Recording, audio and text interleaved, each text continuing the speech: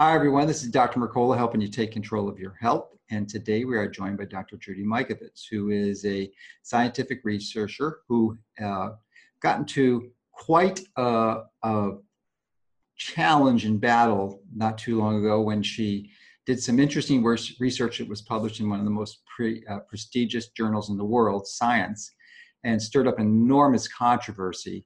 And just as a result, has gone through enormous personal turmoil. But the title of her book, she wrote a whole book about this, is called The Plague, and it's about the XMRV virus, which is a short for xenotropic murine retrovirus. And it's it's like a spy novel thriller. I mean, she winds up telling about her story of how she gets in prison and goes through it. I mean, she's just led an enormous life and has gone through enormous personal tribulations as a result of seeking out the truth. And she's going to share her story today. So I'm not going to talk about it anymore because Judy's going to explain it firsthand. So thank you and welcome for joining us today, Judy. Oh, thanks, Joe. It's a pleasure to be here. It's a pleasure to be alive, actually. I used to call Plague a murder mystery, but I survived. So now I think you have to call it a suspense thriller. Yeah, and that's really what it is. I read about 50 books a year, and there's no book I've read that comes close to this, because it's almost like a nonfiction book. I mean, a fiction book. It's like a spy thriller. So, and I used to read more books, but now I'm writing 3 books, so I'm reading mostly paper. Probably read more than 1,000 papers this year already. So, well, the important thing about it is Kent Heckenlively essentially wrote it, and the way we wrote it together, because I write like a scientist, so we wrote it using the genre of flashback. So he sat and he taped hours and hours of me telling the story as he asked me questions, because he's trained as an attorney. And then he turned that into this suspense thriller.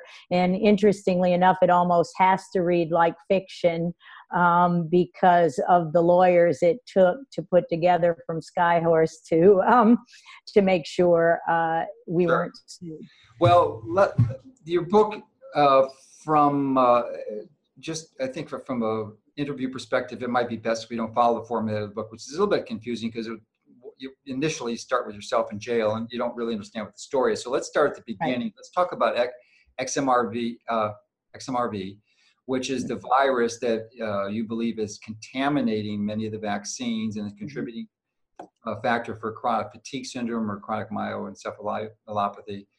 I think that's myoencephalitis, and is present in a large percentage of the population. So why don't you describe your history, how you got into retroviruses, and then how it progressed into this XMRV identification and publication in Science.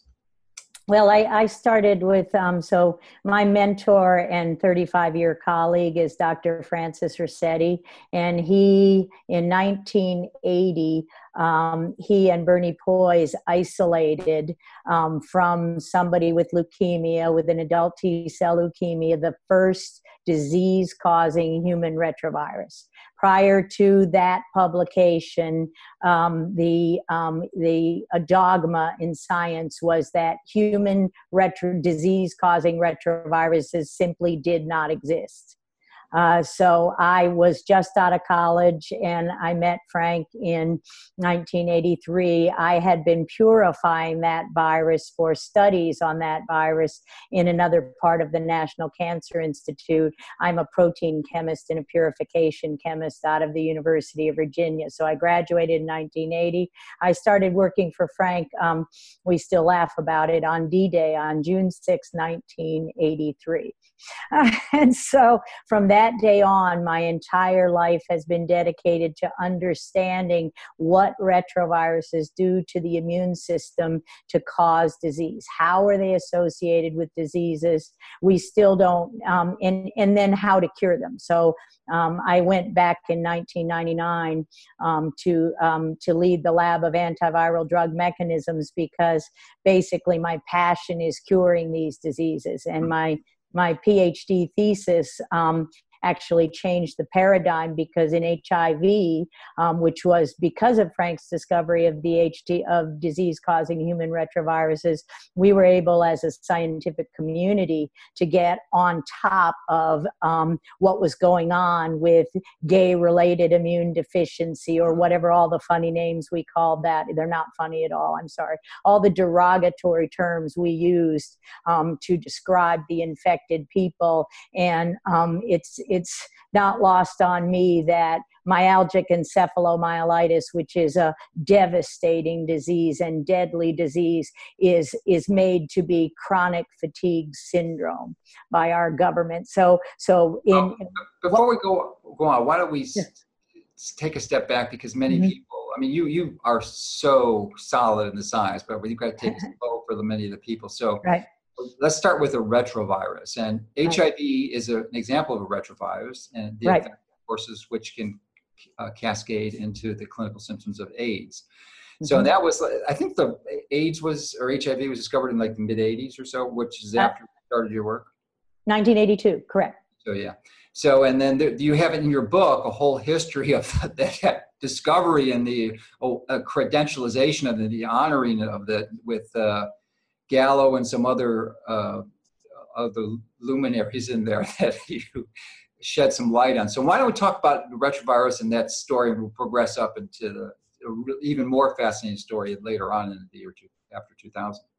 Correct. That story, so I walked right in the middle of Frank's lab when we didn't know. We suspected it was a retrovirus because of our knowledge of how they affect the immune system and cause and lead to acquired immune deficiencies and cancers from the other family that Frank and Bernie had discovered in 1980. So we suspected, given the immune dysfunction and how it developed over the course of time, we suspected that the diseases we were seeing in healthy young men, beautiful healthy young men who came up with Kaposi sarcoma. Well, Kaposi sarcoma is a disease that I knew to be old men in Italy. So the idea is there's the location of a pathogen in a cluster of a pathogen and a disease that as we age, our immune systems weaken. So this is why older people get shingles, because they're stressed and the viruses wake up from a latent or dormant state, and then they infect more cells in the body and make a person sicker and sicker. Well, you don't just one day get this virus and you're sick. And in fact, now we know millions of people have HIV and will never develop AIDS. And so we do talk about that in the book, because the book ultimately is one of hope that we fixed HIV. And I can honestly tell you, in 1999, when I was running the lab of antiviral drug mechanisms, I did not ever expect we would solve that problem. And now AIDS patients on antiretroviral therapy are probably healthier, develop fewer cancers, as was published a few years ago, and healthier than most of the rest of the society, HIV infected people. Yes, indeed. So, well, let's go back again, though, to what is a retrovirus, and how does a retrovirus differ from a regular virus? Okay, well, retroviruses are RNA viruses. So we as humans have a DNA genome. Our blueprint is DNA.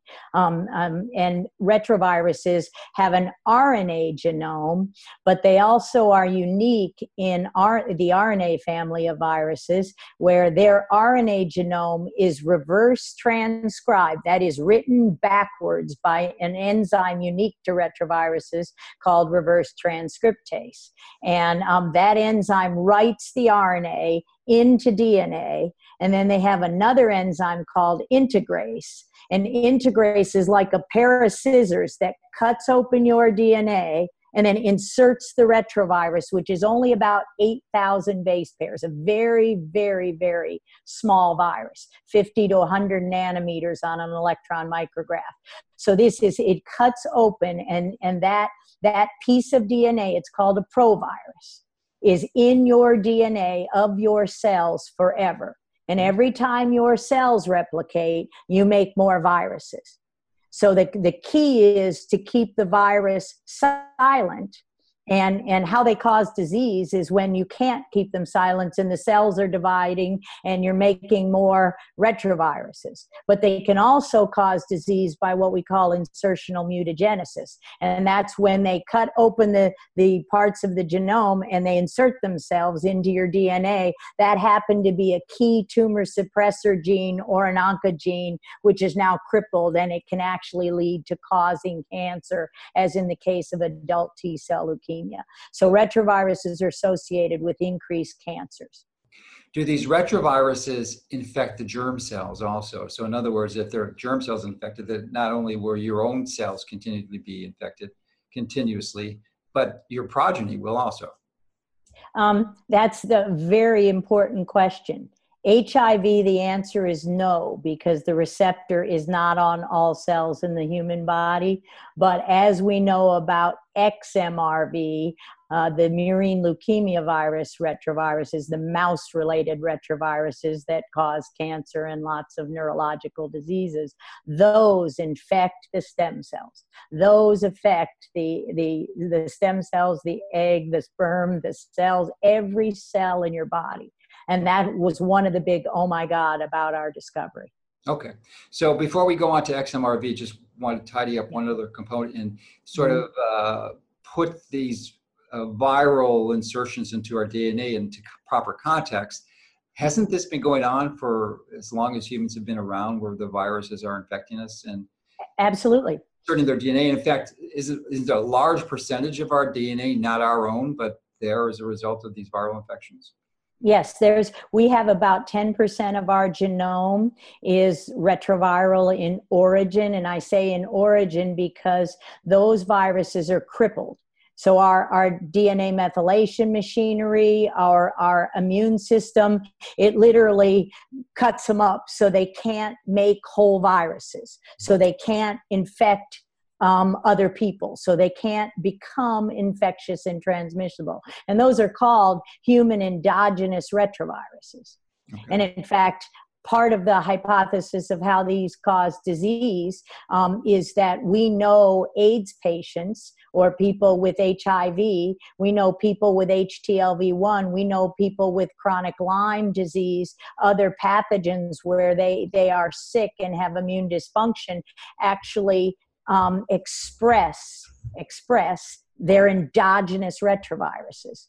So people with immune dysfunction express endogenous retroviruses. Healthy people do not. It's really important. Okay, so now we can go on to the journey. It is a true exciting journey of your process with the XMRV elucidation. And why don't you discuss that and put it in proper context, and pretty much you can take it over from here, because it's just an amazing story. I just wanted to develop the framework so we can put your story into proper. Right. Right. Well, I was actually working for a few cancer companies here in California, and so I came to California, got married, and went back to my passion of making cancer drugs. And we were making cancer drugs, and a 911 hit, and our company literally went bankrupt because we don't need to cure cancer if we're worried about everybody dying with a foreign attack like 911 on any given day. So the industry here in California, in Southern California, Carlsbad area, literally collapsed. And our company was bought out by another company in Northern California, which the technology ended up being very, very helpful and can be used to treat these diseases like autism. So our company was bought out, and I was looking for a job. And one of my friends in our sailing club, and it's all in the book, one of our friends actually said, well, Judy, I know a person, my girlfriend works for a person whose children are really, really sick. And he said, she needs some help. And I said, sure, Joe, maybe I'll go talk to her. So I gave her a call, and basically that was the first time I ever saw the disease called ME/CFS. Okay. And she had a daughter who was severely ill at that time. and they came from Connecticut, and they moved to California so they could be near her. She ultimately went to Stanford and was healed. And this person was looking at a herpes virus known as HHV6. And so this is a virus that is prominent in people with, just like I mentioned at the top of the show, Kaposi sarcoma became associated with HIV/AIDS. Well, that's what was discovered by Patrick Moore and Yuan Chen after HIV, was that Kaposi sarcoma was actually caused by a herpes virus, then known as Kaposi sarcoma herpes virus, and now it's HHV8. And so that's how, because the immune system was crippled, you wake up the sleeping herpes viruses. So people with, autism, ME/CFS, cancers have a lot of infections, in chronic active infections. So we often see EBV associated with outbreaks of ME/CFS. So the Epstein-Barr virus, these herpes viruses, which we've also co-evolved with for millions of years. So it's all about the acquired immune deficiency. So I met this woman, and it's in the book, and I met her, and she introduced me to Dr. Dan Peterson and Annette Whittemore in Incline Village, where he had been studying outbreaks of ME/CFS for probably 25 years. So I went up there for a summer. He said he had a bank of samples. We went up there. I met all the patients. I interviewed them in great length, and basically developed a hypothesis which had actually been shown before by Elaine DeFreitas, another scientist many years earlier. So the book for that, there's a book about her discoveries. I'm sorry, I'll think of the title eventually. Elaine DeFreitas had also isolated retroviruses from patients with ME/CFS, and a doctor who I've never met named Sidney Grossberg had isolated retroviruses from at least one patient with ME/CFS. So the retroviral hypothesis wasn't new, and everything about it fit. As I met Dr. Peterson and talked about it, well, one of the most severely injured patients at that time was Annette Whittemore's daughter, Andrea. And, obviously that summer I went up there to look at it. It was 2006, summer of 2006. I went up there and I started studying it. And this young woman was terribly, terribly ill. And that's that. So Annette founded an institute, funded an institute.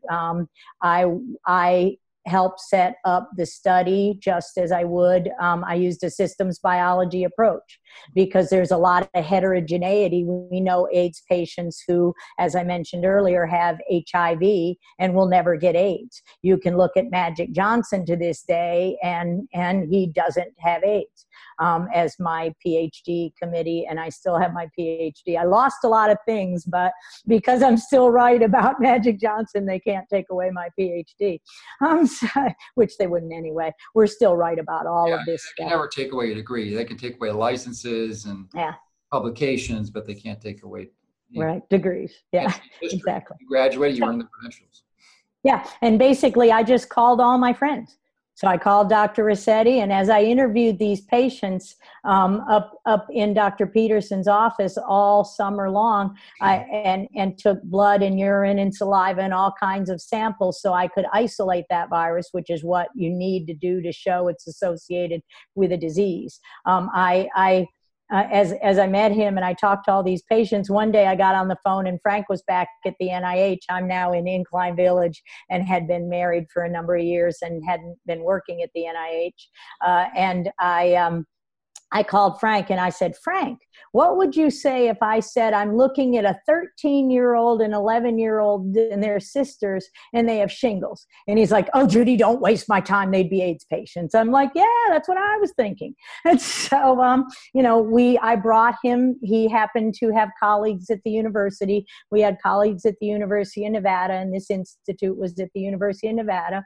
And I just basically brought all my friends who were the world's experts in HIV HIV, sequencing all the resources that this disease had never seen before, that ME/CFS had never seen before. We had everything that the National Cancer Institute had, the world's best electron microscopist, Kunio Nagashima, who is the person who has done the electron micrographs of every family of human retroviruses discovered, which now are 3 or 4. Actually, there's 4 of them because there's one called human beta retrovirus. They name these viruses according to Greek letters just based on their electron micrographs and how they look. So there's a delta, there's a lentivirus is HIV. This a gamma retrovirus is the mouse family of viruses we discovered. They're in other animals as well, including humans. And so we Kunio did the electron microscopy. We worked with Cleveland Clinic because as I knew from my work in prostate cancer, I used to develop drugs in California. That company that went bankrupt was making prostate cancer drugs, not based on retroviruses, but I knew of Bob Silverman's work at the Cleveland Clinic, where he and Joe DeRisi had actually described the patients that got the most aggressive prostate cancers had a defect in the immune system that degrades retroviruses, and that defect made them more susceptible, and they identified and named pieces and parts. They found sequences, pieces and parts of this family of mouse retroviruses, and they called it xenotropic because it wasn't in a mouse. It was a sequence that was pulled from a human, from the human genome. MLV, murine leukemia virus, because that's what they were, by those sequences in the GAG in the envelope, which they only had maybe 10% of the genome at the time identified in people. So what we did was really critical because we isolated the virus. So we isolated it. We worked with Bob Silverman and spent the better part of 2008 and 2009 putting the paper together and proving the retrovirus was infectious and transmissible. That is, proving it wasn't a crippled human endogenous retrovirus, proving it wasn't just an empty circle, proving that these diseases were actually contagious, infectious and transmissible, and to our horror, we learned could be aerosolized. And this was 2011 that we learned they could be aerosolized, and that was really the first nail in my coffin, pun intended, because the National Academy member John Coffin, who had told Frank Rossetti there was no such thing as human retroviruses, don't study them, and then made a fortune off of HIV and a fortune, and then just did everything he could to destroy me and the patients, and wrote a patent on the detection of these retroviruses, these pieces and parts, as contaminants of the cell cultures, of the cell lines from which we make vaccines. So after they destroyed my reputation and career and forced the retraction of our paper from Science, John Coffin turned around and wrote a patent on the detection of these viruses in contaminating cell lines, contaminating biologicals in our labs. Yeah, that progressed to a really important highlight that you documented in the book, and are really continuing today, is that these are infecting many biological solutions that are being used clinically today, such as vaccines and other therapies that are given to individuals. So why don't you elaborate on that, because that definitely is a concern. Yeah, so that was really at the heart of the big oh my God. So before our paper came out, I learned a lot. That the worst I learned in this whole experience is how corrupt scientific journals are. In fact, Frank Rossetti now calls Science, that prestigious journal, the National Enquirer, because they literally engineered the whole thing to destroy ME/CFS patients and any association that this virus had with these diseases. And in fact, John Coffin made sure, because all of the studies showed that the control population was between 3.75% infected and as much as 6.8% infected. So when you do a study, there was evidence of infection in 6% of the human population. That's 25 million Americans. And to put that in context, at the height of HIV/AIDS in 1995, it was 1 million Americans. It would crush our healthcare system if they had to pay for what they caused. Mm-hmm. Yes, indeed. Mm-hmm. It's considerable. So why don't you also expand on what happened to you as a result of, you mentioned that they had your publication retracted from Science, but there was a whole variety of other activities that occurred that actually resulted in you bankrupting you winding up in prison for stealing your own lab notes. Right. It's just such an outrageous travesty. Which actually never happened. So basically, so our paper came out on October 8th, 2009, and it was literally like the shot heard around the world. I mean, I was on the road every single day, and everywhere I went, doctors are like, she's got it, she's got it, she's got it. And not just with ME/CFS, with mm-hmm. cancer, with leukemia, with lymphoma, with prostate cancer. And when you start looking at the inflammatory events and the acquired immune deficiencies, with autoimmune disease, with Lou Gehrig's disease, the problem became, and you said it at the top of the show, with this virus.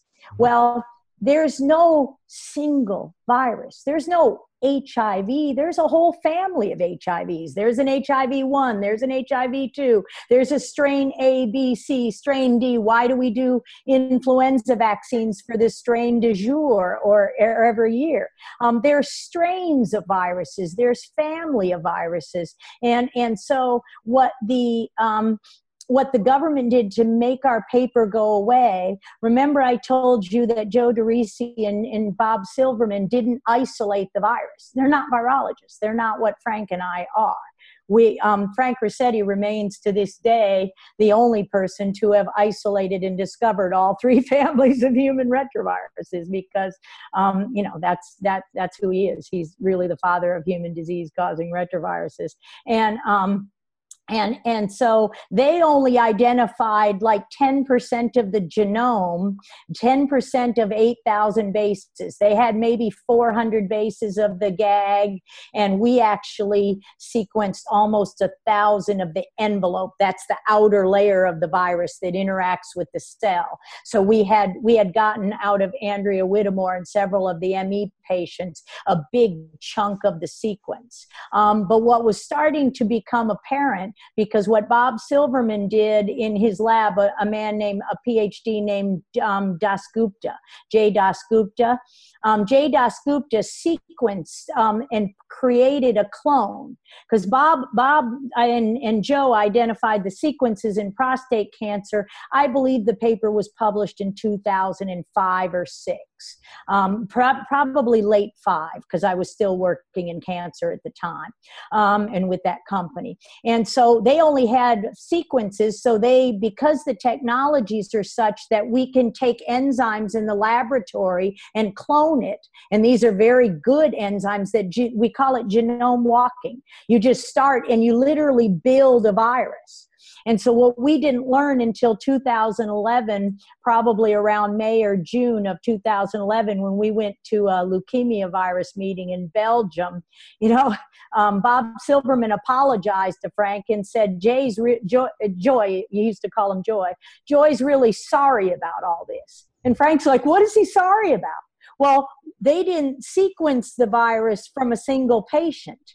They cloned it. They didn't do the sequencing from a single patient. Because think about a prostate biopsy. How many cells do you get? You don't get enough DNA to do that.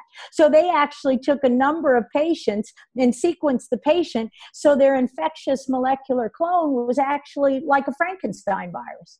But then when we sent him samples to sequence the virus, and note that Bob Silverman, the company Abbott, and had the patent on XMRV.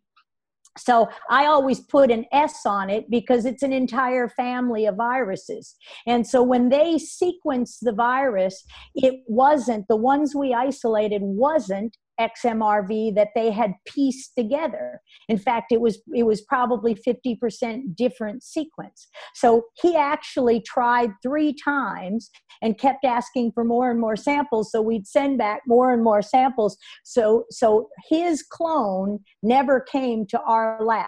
We sent him the real nature isolate of the virus, and he was the one who told us it's XMRV. It's this sequence. It's 90% similar, but that we did something called a phylogenetic tree to show there was enough differences to show that it wasn't a contaminant, that it actually came from the people. The viruses were just different enough in the prostate cancer patients, in the CFS cancer patient, and we could understand how they could cause both diseases, which were inflammatory in nature. So we'd only learned in July what they had done.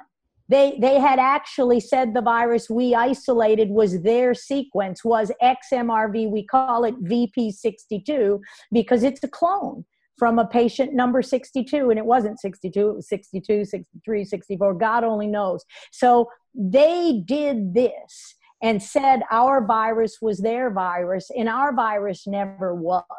So in fact, Harvey Alter and Shai-Ching Lo was at the FDA, and I believe Harvey Alter was at the time, a Lasker Award winner, so a very distinguished, beautiful scientist, lovely man, doctor.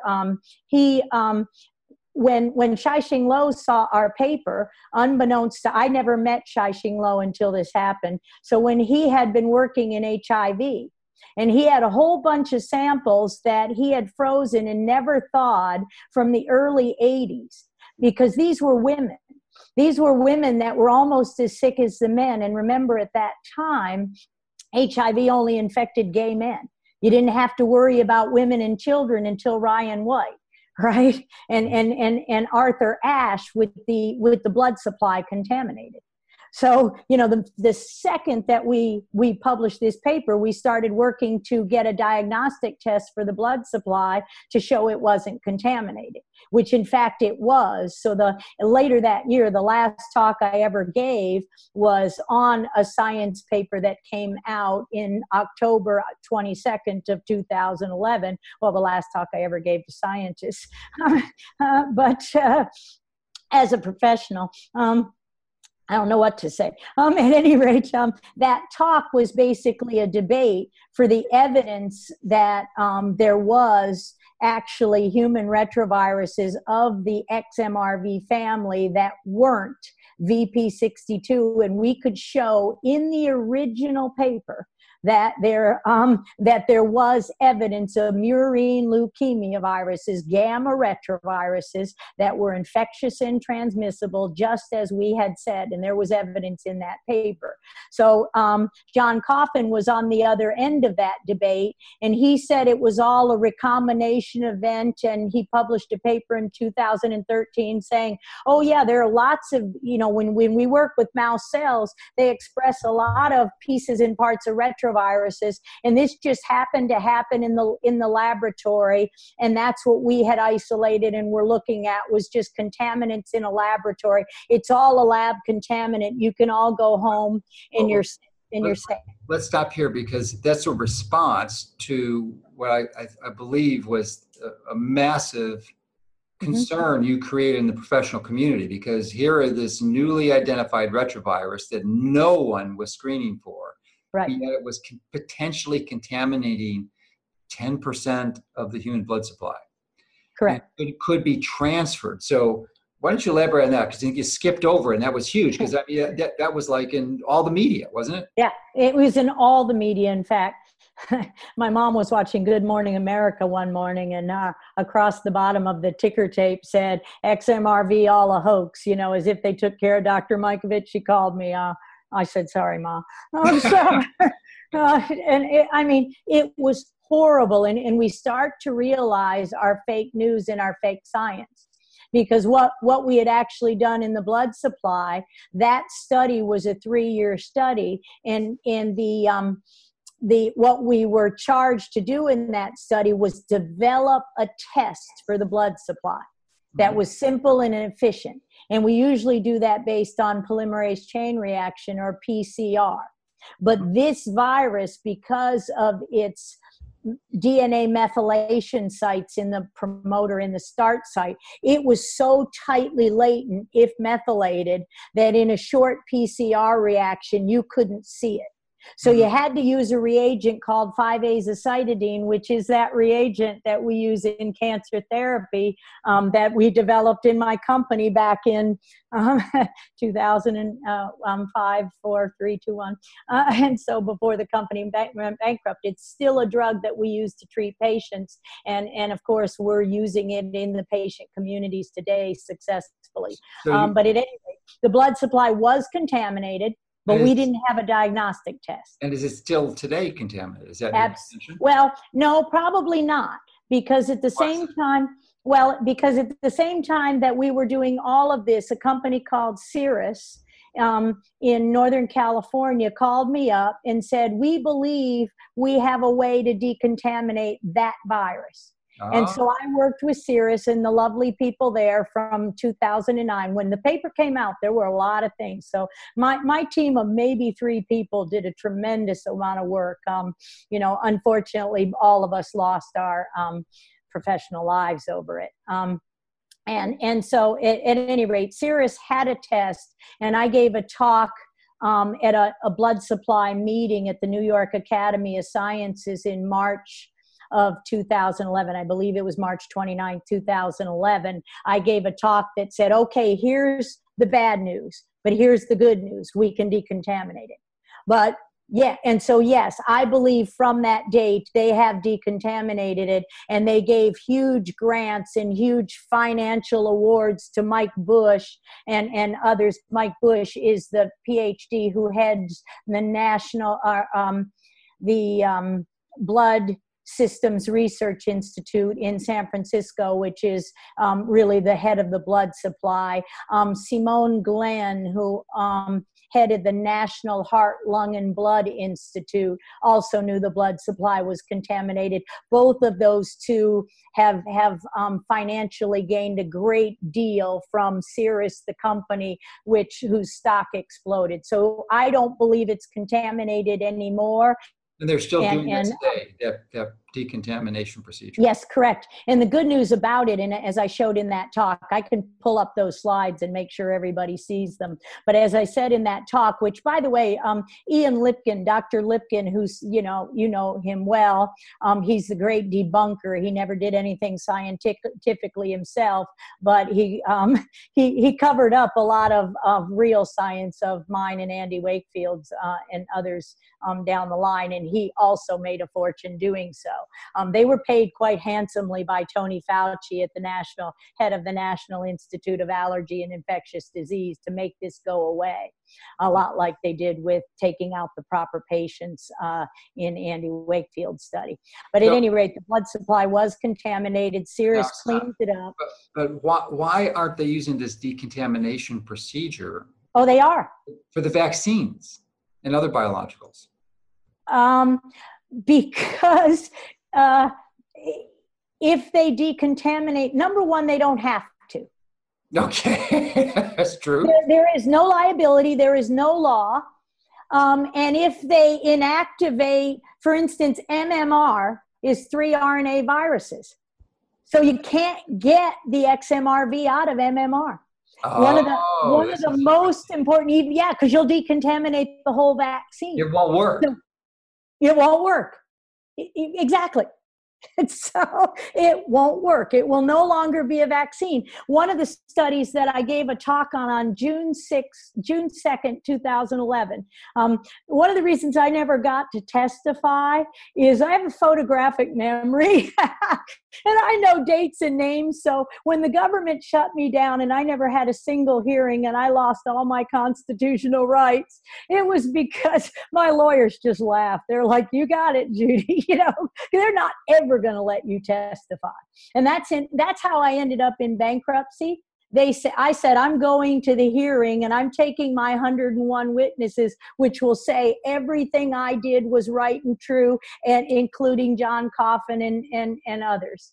And so, very, very interesting, the legal aspect of the story, but the scientific aspect of the story is the Cirrus method cleans up Ebola, it cleans up Zika, it cleans up essentially any RNA viruses, including HIV and all 3 human retroviruses. So the Cirrus system is extremely valuable to cleaning up the blood supply, but they cannot clean up the vaccines for another reason. If they do, they prove Andy Wakefield right. They prove me right. They prove that they've got 25 million Americans who they have to support for the rest of their lives and pay damages. Probably not unlike the damages that gentleman just got for glyphosate causing cancers. You know, $200 million for. That's Dwayne. $289 million from right. to award the Dwayne Johnson, who had the lymphoma, non-Hodgkin's lymphoma, I believe. Correct. And as a result of that, he only got like less than 10% because Trump changed the law so that attorneys' fees are not deductible. So he had to pay taxes on what the attorneys got, which makes no sense.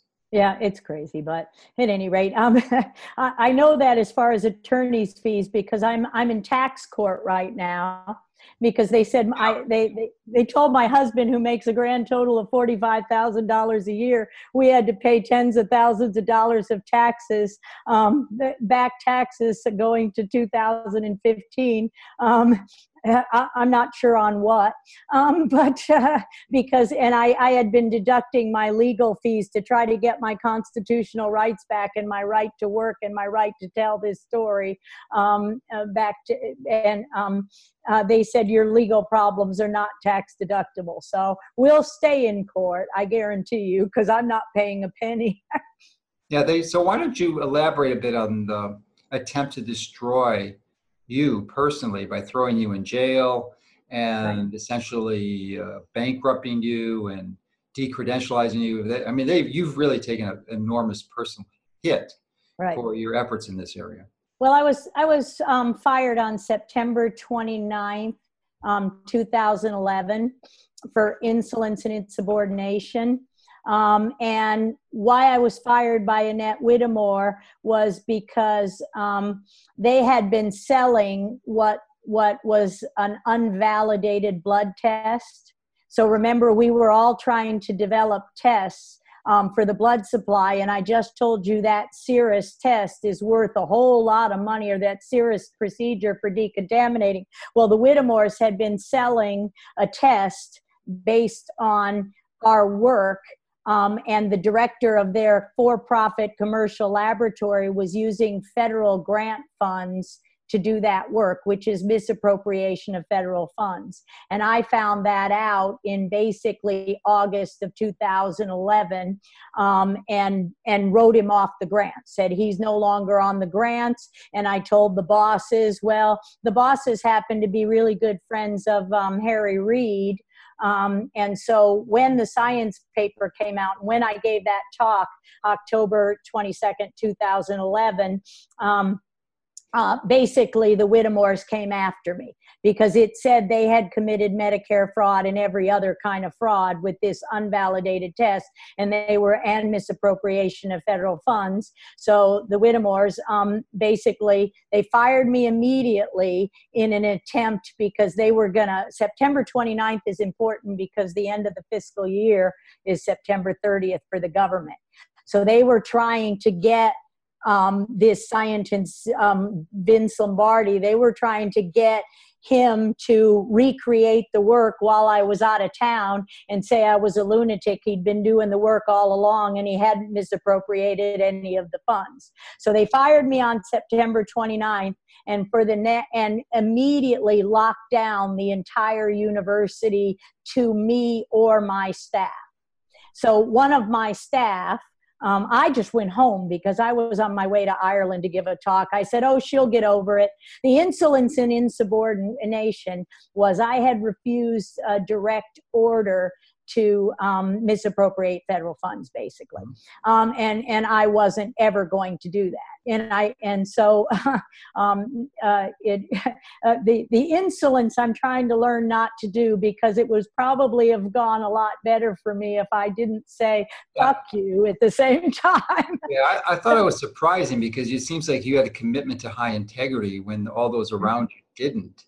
And then later on, towards the end of the book, you mentioned that you're a Christian, and I suspect that moral value foundation you had was partly responsible, because so many scientists would not have done what you've done. They would just go with the flow and not endure any personal hardships. Right. And it's interesting in that regard. It was only Dr. Rossetti and me who stood up. He didn't lose his economic life, and that's a little bit of a story. So what the head of the National Heart, Lung, and Blood Institute did was put a gun to my head on Labor Day weekend of 2011 when they were trying to get this paper published in time. It was actually not October 22nd. It was September 22nd, 2011, when I gave that last talk. They had 3 weeks to get a science paper out there that would destroy my reputation and the MECFS community, because that was an every other year meeting. So eventually what Michael Bush did was have Simone Glenn on the phone and Harold Varmus on the phone and said, Frank Rossetti signs that paper and Frank Rossetti signs that paper, or he and Sandy Rossetti will be fired immediately for fraud, and they will lose their entire retirement, which is 75 years. So that was one of the few times I sobbed. I was sitting in my bed screaming in Oxnard, and my husband's like, what's going on? It was 6 o'clock in the morning. They were on the East Coast, and they needed to get this paper published fast by Science. And so I called him up and I said, Frank, they agreed to change the language. They agreed to change the title. They agreed it wasn't an association study. All it was we didn't have a diagnostic test. So either way, I die, because the Whittemores are going to kill me because they're selling the diagnostic test. But Frank signed the paper. They didn't change the wording. It came out as scientific fraud. It is pure fraud. And here the head of the National Heart, Lung, and Blood Institute published pure fraud in the journal Science, just as 2 years later, Ian Lipkin published pure fraud. So what has your going through all these hardships, how has that changed your personal impression of the field of science? Wow. I can't tell you, it's destroyed. It is fake news. It is so corrupt. Everything about most of it. Aren't there some people who have integrity like you are committed? And I'm thinking of a lot of the Asians who really don't have an ulterior motive in many cases. They're just pure, hard, diligent researchers. Oh, and it's not them. It's the top of the line. It's Tony Fauci. So we're only allowed to make incremental advances. When we make a discovery of this nature, which is, akin to Galileo, when you make a discovery of this nature, it changes all of everything. And so there are a bunch of little boys. This is misogyny, so much worse than anything of Weinstein or any of that crap. This is a bunch of little boys like Gallo fighting over who gets credit while the world dies, while you kill an entire continent. So no, it's not the little guy. In fact, that's why we do Mark Inc. That's why I do shows like this, because we're going to teach doctors. When doctors understand the science, and they're coming around a lot because the science is there, nothing about our paper except the sequence of the virus has ever been wrong. And we knew that in the beginning. So what's the fundamental principles that you'd like to share with physicians or patients who are infected with this virus and families with this virus? And many of them have autistic children, which you believe is a contributing factor in many of these cases also. So what are the pearls of wisdom that you're sharing with them that they can really make a dramatic change in the course of their illness? Right. Well, certainly the pearls of wisdom is stop the vaccinations. Until 2011, not inconsequentially, we didn't vaccinate AIDS patients the same way, and it's in the book. You don't vaccinate the immune compromised. Why do I walk in a cancer ward and see get your flu shot for the patients? Why, you don't vaccinate. By definition, you have an immune system that doesn't work. Why would you vaccinate them? Why would you vaccinate somebody under 3 years old who has immune and detox systems that don't work? This was the key of the RNA-L story, of Andy Wakefield's, of the Thompson fraudulent paper. All they had to do was wait for black boys to be 3 years old, and they would have been able to degrade the RNA virus. That's criminal. That's beyond comprehension. Sorry, I'm shouting, because it's like, are you kidding me? Someone needs to. And when I saw, and when I saw that paper, I mean, when I saw Brian Hooker's paper, I didn't see it until within months of when our book came out. That was August of 2014, the first time I knew there was any connection. And then it wasn't until I met Mike Hugo, an attorney who you'd love to talk to, who knows all, who helped write the laws for Vaccine Court. It wasn't until he came to me in my book, saw the book, and said, you have no idea what you stepped into. We didn't work on vaccines. So you just, so the pearls of wisdom is DNA methylation. Keep the violent virus silent. We don't care what they call it, human endogenous retrovirus. We don't care. Keep them silent. So how do you silence them? So you mentioned DNA methylation, and the implication is that many people, through either their diet or genetics, have an inability to optimally methylate. Well, the more retroviruses you see, DNA methylation has to silence them. So you can't inject them in a vaccine. So we're injecting millions of pieces and parts of retroviruses in every vaccine by definition. And I have an ongoing cancer lawsuit. We're opining in a lawsuit that says vaccines caused a childhood cancer, a lymphoma. And so, and by these same mechanisms, you've destroyed the DNA methylation machinery's ability. You've simply overwhelmed it. You've overwhelmed the substrate, you've overwhelmed the ability to methylate, and every time those viruses integrate, you have a better chance at insertional mutagenesis. So don't expose anybody to human retroviruses, and use antiretroviral therapy, which are natural products, which you know from your friend Dr. Klinghardt, Dietrich. There are lots of natural products, and we've published on them, and those are actually therapy for these kids. Yeah, he's actually the person who enlightened me as to your work. And he also mentioned, and he treats a lot of autism patients also, and he mentioned the use of a drug that's called Suramin, which is actually an ancient drug. It's been used to treat river blindness, I believe. Interesting, and in sleeping sickness. So that drug, the reason I knew it, it was when AIDS patients were dying, dropping like flies, my colleagues pulled it off the shelf, and it was one of the first antiretroviral therapies for HIV. But you know what? They developed newer ones. We developed newer ones because it worked best against the murine leukemia virus-related viruses, against the mouse retroviruses, the gamma retrovirus was what it works best on. So Bob Navio did a small clinical trial. These kids got their life back. They started talking again. So what did Bayer Monsanto do? They stopped the trial, and they took the drug away from everyone. Now you can't get it. So here's a drug that in the 30 years, we used to use it in too much of a dose, the chemistry of it. Now, 30 years later, we know how to use it. We could help millions of people get over this. But when you show cure, you know cause. That's it. So I would be right. We would be right. Millions of people would get their lives back, and it's all about money. Yeah. But isn't it because of the age of the drug, doesn't its patent expire, and can't other companies create it as a generic?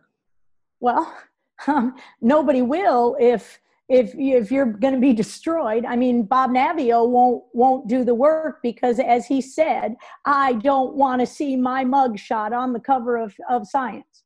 So you see the jailing, the arrest. Basically, I refused to throw everything away. I refused to cover it up. I refused to retract it. So did Max in my lab and Katie and others and Dr. Rossetti. We refused. Frank Rossetti was forced into retirement. They said we did something wrong. The journal said they lost confidence. The editor retracted it, forced the retraction of it. And again, nothing was wrong with it but the sequence. So if I hadn't been jailed, and see what the Whittemores, why I was jailed, in addition to misappropriating federal funds, what were they going to do to the Whittemores? Oh, they were going to take the drugs away from their child, which had saved her life.